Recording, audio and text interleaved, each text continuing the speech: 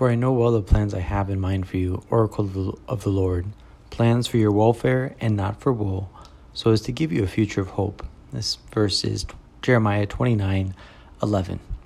Now we see that the prophet Jeremiah is often a bringer of hope. He lived in a difficult time, but in his book of the Old Testament, he reflects much on the vocation he received from God and correspondingly of his relationship with God.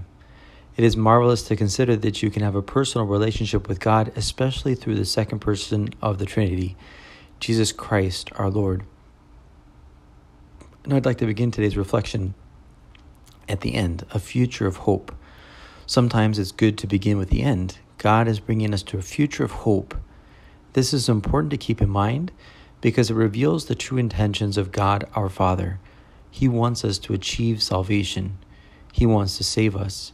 He wants us to live with Him, happy forever in heaven. Do you live with hope for the future? Sometimes it seems that the media outlets are trying to take away all our hope. We might be tempted to turn off the TV and all sources of news. Maybe if we ignore the news, it will harm us no longer. But this ostrich strategy of sticking our heads in the sand can hardly be the correct solution. I think rather we should raise our heads high. I'm sure that Christ wants us to know what is happening in the world. Although some details may be disturbing and worrisome, we can always be proud and happy that God is calling us constantly to Himself.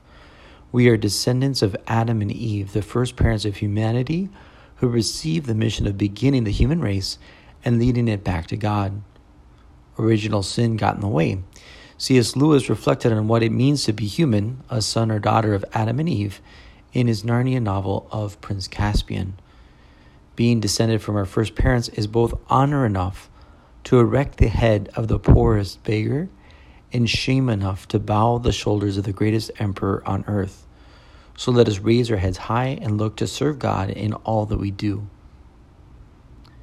And finally, something that we should take from this verse, God knows you.